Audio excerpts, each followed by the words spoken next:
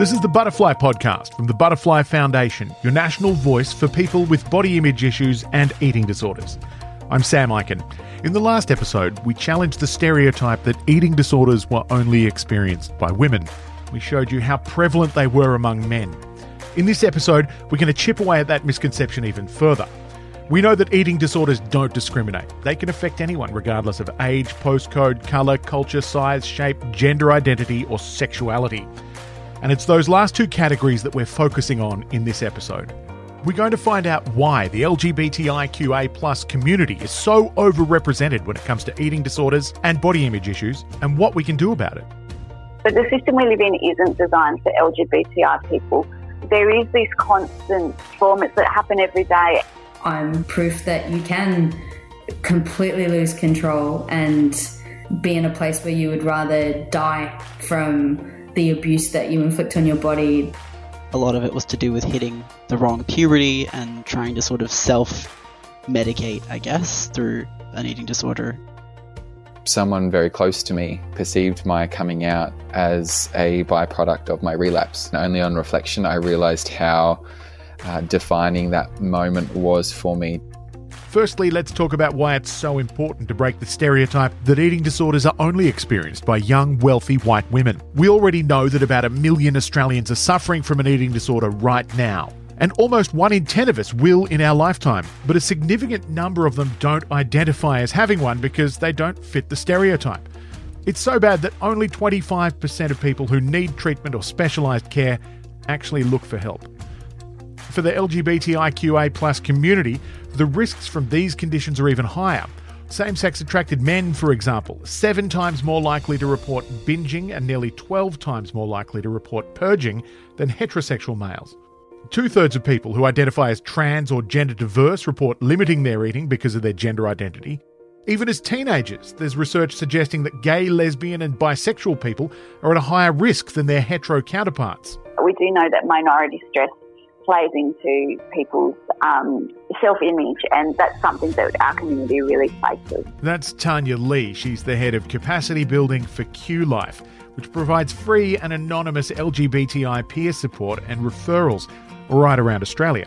So being a queer person who is facing all of these things every day, it would be really easy to let any of those health issues slide, particularly if you don't feel that there is a safe or comfortable service to access. And I think you're right, with eating disorders being such a private thing that's often hidden, I think it's really easy for that one to slide. It's not a health issue that your friends or family are necessarily going to notice or feel comfortable or have the language to have a conversation about. So I think it would be very easy for people to say, you're right to say, I'm going to deal with that later, there's enough going on. All the research suggests that this community needs more help with eating disorders and body image issues. But everyone and every group within the community all have different challenges of their own. This is not a case of one size fits all. Being in a same-sex relationship, I think, at least for me, has the potential to become a breeding ground for comparison and competition in a way that I'm not sure, for myself at least, would play out the same in hetero relationships. When she was growing up, Katie's eating disorder was linked to the increasingly obvious fact that she simply didn't fit the heteronormative model. I first started to struggle with body image and food when I was in my last handful of years in high school, and I always felt a bit on the outer and also acutely aware that I didn't feel like I fit in or that I was on the same pathway as my peers. I mean, in terms of getting like crushes on boys or similar interests. And back then I genuinely didn't understand why. I just convinced myself that there was something wrong with me. And, even magazines at that time aimed at teen girls, because gender binary, were all through like a heteronormative lens and, like how to get boys to like you, special sealed sections with instructions for moves that will drive boys wild, makeup tips, dieting tips. It was, I guess, loud and continuous confirmation that you don't fit in with what society thinks you should be.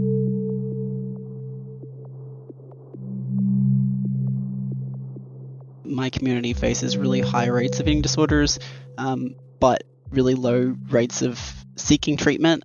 Kai identifies as gender diverse. For him, his eating disorder and his gender identity are directly linked.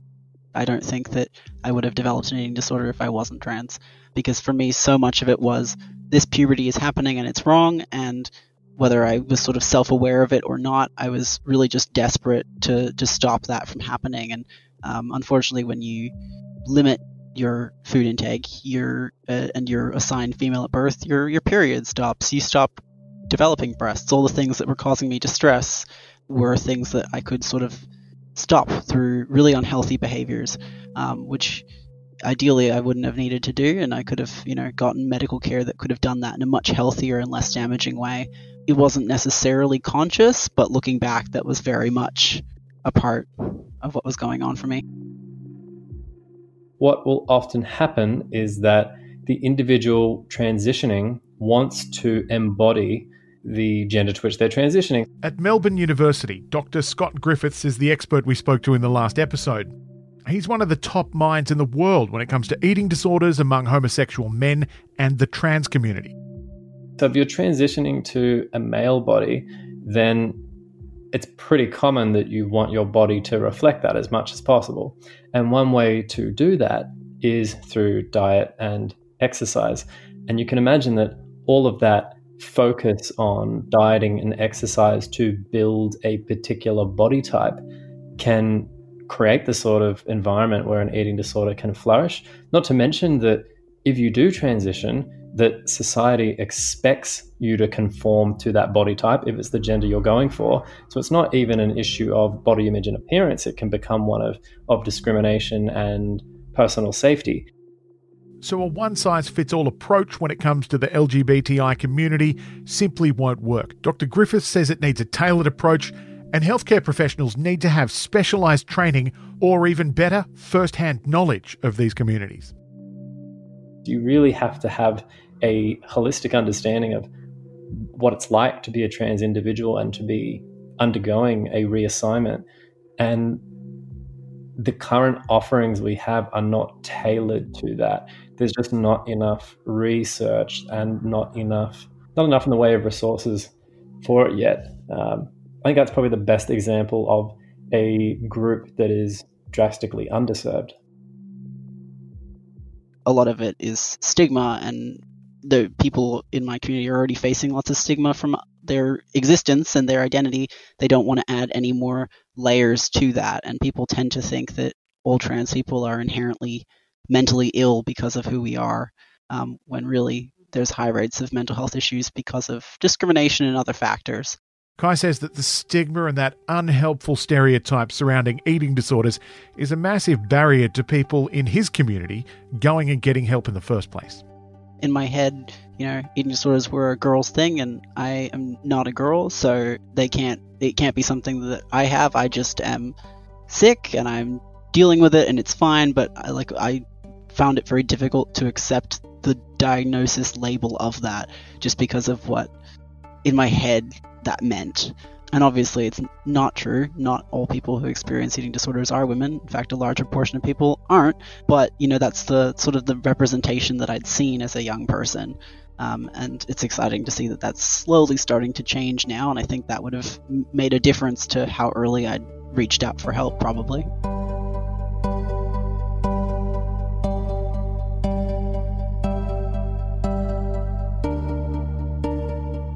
The more we explore the relationship between eating disorders and the LGBTIQA+ community, the more we see how diverse these disorders can be.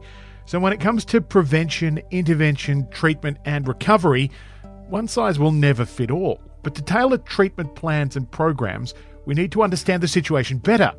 And to do that, we need research, and that takes funding. Dr. Griffiths says there's not a lot of data available for same-sex attracted women.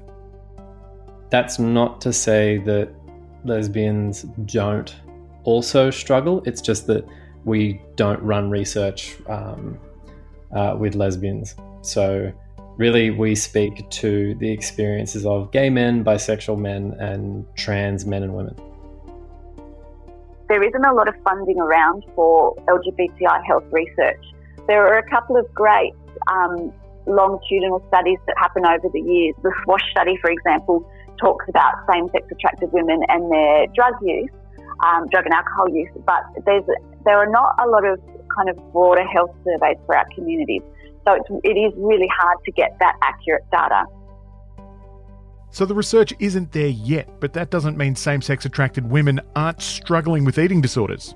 I've felt internal pressure or a jolt of anxiety when women I've been in relationships with have, say, gone on a health kick or started working out or critiquing their bodies, partly because it would be pretty easy for me to spiral backwards in an environment that's largely intimate and focused on body type, but also perhaps because we live in a world where the loudest messaging that women often hear focuses on, you know, the physical attributes that are associated with successful and attractive women, and it takes a lot of self-awareness to recognize if I'm going into a toxic place in a same-sex relationship that's becoming too focused on, our bodies look different. Is my body bigger than yours?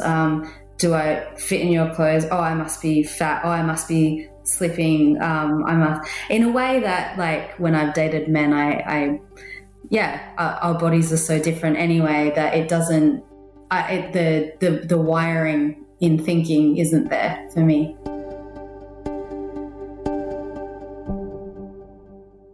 So not fitting the stereotype is one reason why people tend not to reach out. Another is because they have had poor health service experiences in the past, experiencing discrimination, for example. They'll have greater difficulty reaching out in future. And Tanya Lee says those kind of experiences are really common in her community.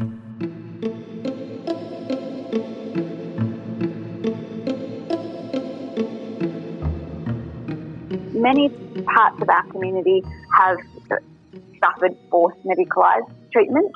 Yes. So if you look at intersex people within our community, they've had these really negative forced medical interventions. So there is already a fear and a distrust around the medical practices in general. So it's something to bear in mind as well. Understanding working with people who have past trauma. A lot of the body image concerns for same-sex attracted men are initially adapted from heterosexual men, according to Dr. Griffiths, and when the desire to attain that particular body type becomes pathological through diet and exercise, that's when you run into problems. But he says there are more layers to it for the gay community. There are additional issues in the gay community around appearance pressure and stigmatization if you don't look a particular way. We get anecdotes and anecdotal reports all the time from members of the gay community of appearance-based favoritism and discrimination that is often more overt than what you would see leveled against heterosexual men. There's a sense of appearance hothousing, that its value in gay male communities is conspicuously high. As a gay man, there are very rigid appearance ideals within that, and there is some toxicity in the gay community around if you don't look this way, we'll reject you. We heard from Mitch for the first time in episode 2, Men We Need to Talk. There's this intragroup kind of rejection that is happening, and that I've noticed, and particularly on certain apps and stuff like that. There is a lot of language and dialogue around if you don't look this certain way, well, then we'll basically just reject you.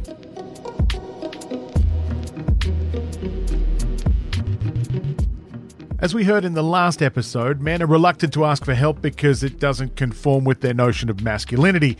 Asking for help can be seen as a sign of weakness, and those unhealthy ideals are also present in the gay community. I think gay men often proffer reasons that are similar to that of heterosexual men for not seeking treatment. When we talk about traditional notions of masculinity, and we think reflexively of heterosexual men, but there are masculinities in gay culture, gay male culture as well. And whilst they differ from the masculinities in heterosexual communities, there are some similarities. And some of those are being self-reliant, being in control of your emotions, having your shit together, being independently able to take care of yourself. These are present in gay masculinities as well. And to the extent you believe in those and you start to feel like you're coming undone by these appearance-related, diet-related, exercise-related issues, you might be reluctant to go and seek help because you really just want to get on top of it yourself, right? So it's from where you derive your self-worth and self-esteem and identity, being able to do that. So that is a very common reason why gay men won't go forward for treatment.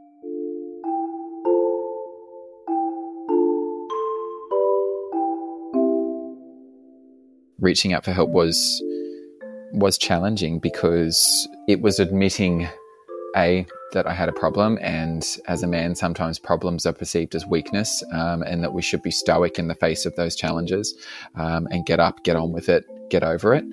But for me, it was a very gradual process of reframing what I perceive to be strength and what I perceive to be weakness. And I've always said, and I will continue to say, that I believe making an attempt to seek help, and seeking help is one of the greatest demonstrations of courage, strength, and resilience that not only a man but a person can do, because it's really leaning into that vulnerability and saying, I need help. I don't know how to navigate my way out of this by myself, and I need someone else's eyes on that. And while getting over the manly reluctance to ask for help was a big deal for Mitch, he also had to face some very confronting opinions from people that he loved. It was a very challenging point, and I've only really been able to reflect on that in the past couple of years, on how challenging that was to come out during a very intense relapse, because someone very close to me perceived my coming out as a byproduct of my relapse. And that was incredibly hard to navigate. Again, only on reflection, I realized how defining that moment was for me to understand what my sexuality meant at that point. And it was completely shameful at that point to come out, to make that leap, to come out in an already vulnerable period of my life, and to have someone dear in my life put it down to it being a byproduct of an eating disorder was so it just angers me now, and I'm still working through that kind of resentment towards that moment, because it's not that. There is nothing wrong with my sexuality, absolutely nothing. And to put it down to it being a byproduct of what was the most harrowing thing in my life, it dims the light on just how proud I am to be a gay man.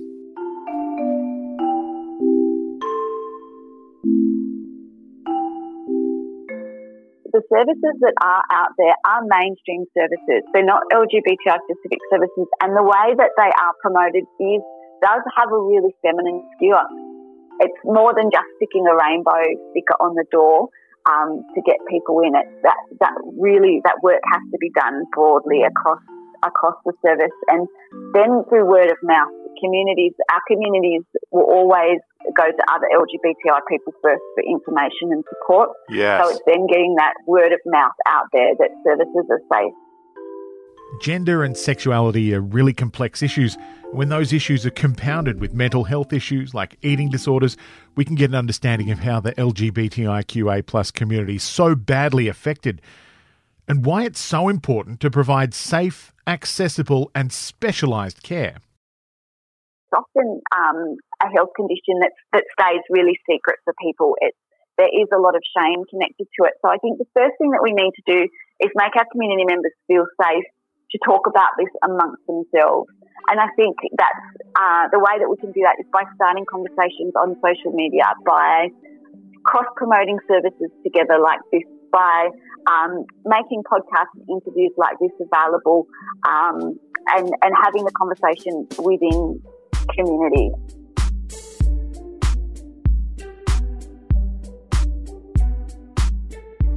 While we're working on creating a safer future, the advice we can give to people who are struggling right now is that talking helps. Talking to someone, anyone, is the first step towards recovery. But if you're not ready to talk yourself, listening to others who've been there before is the next best thing. In terms of being a gay man, I think there are long-standing kind of systemic and societal influences in that as well that make reaching out for help challenging, because we don't know the health professionals' stance on homosexuality, on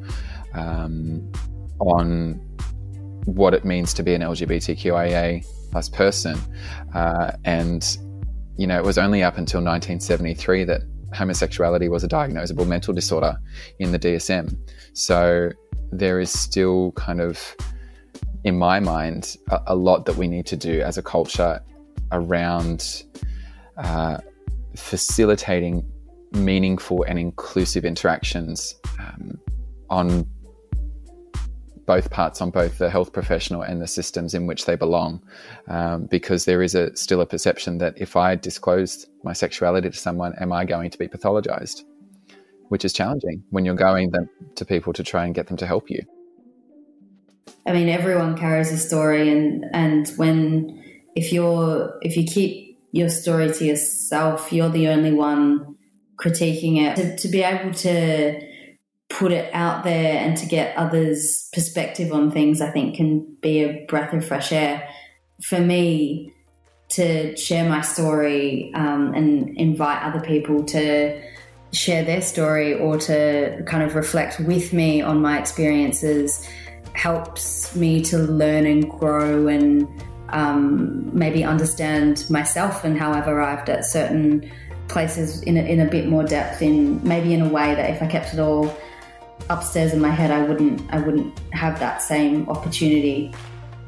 I share my own personal experience to try and encourage more people to get the support they need, and my own experience informs the sort of like research and like interest that I have in the academic side of all of this, that hopefully once we understand more about eating disorders in LGBTIQA plus people, we'll be able to sort of streamline the kind of treatment that people receive.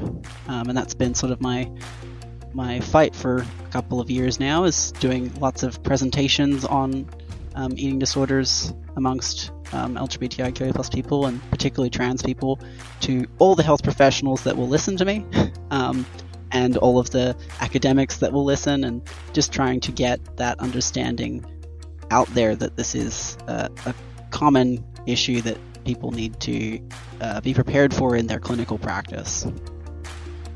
Making that first step to reach out and tell somebody that you need help is really hard. And if you're at that point right now, I see you. And there are services that make no assumptions about your story and will not discriminate. QLife provides anonymous, free LGBTI peer support and referral for people in Australia who want to talk about sexuality, identity, gender, bodies, feelings and relationships. Each state and territory has their own services. If you look up QLife, you'll find one near you. To talk about eating disorders, the Butterfly National Helpline has counsellors who receive regular LGBTIQA+ training, and they're committed to providing free, confidential, non-judgmental counselling. They can provide referrals and information to anyone experiencing an eating disorder or body image issue, as well as friends and family. The number to call is 1800 33 4673. That's 1800-ED-HOPE. You can also chat online or email support@butterfly.org.au. If you want to talk about anything that we've raised in this podcast, please reach out. If you're a social media butterfly, then jump on your favourite platform and get in touch. You can find all of the links for Butterfly Foundation at butterfly.org.au, or you can look me up. I'm Sam_Eichen on Twitter. And if you like the Butterfly podcast, please tell a friend and subscribe wherever you get podcasts. The Butterfly podcast is an Eichen Media production for Butterfly Foundation. It's written, produced, edited and hosted by me, Sam Eichen, with an exceptional amount of help from Camilla Beckett, Mitch Doyle and Belinda Kerslake. The theme music is from Cody Martin, with additional music from Breakmaster Cylinder. And thanks to Dr. Scott Griffiths from the University of Melbourne and Tanya Lee from QLife. Special thanks to Kai, Katie and Mitch.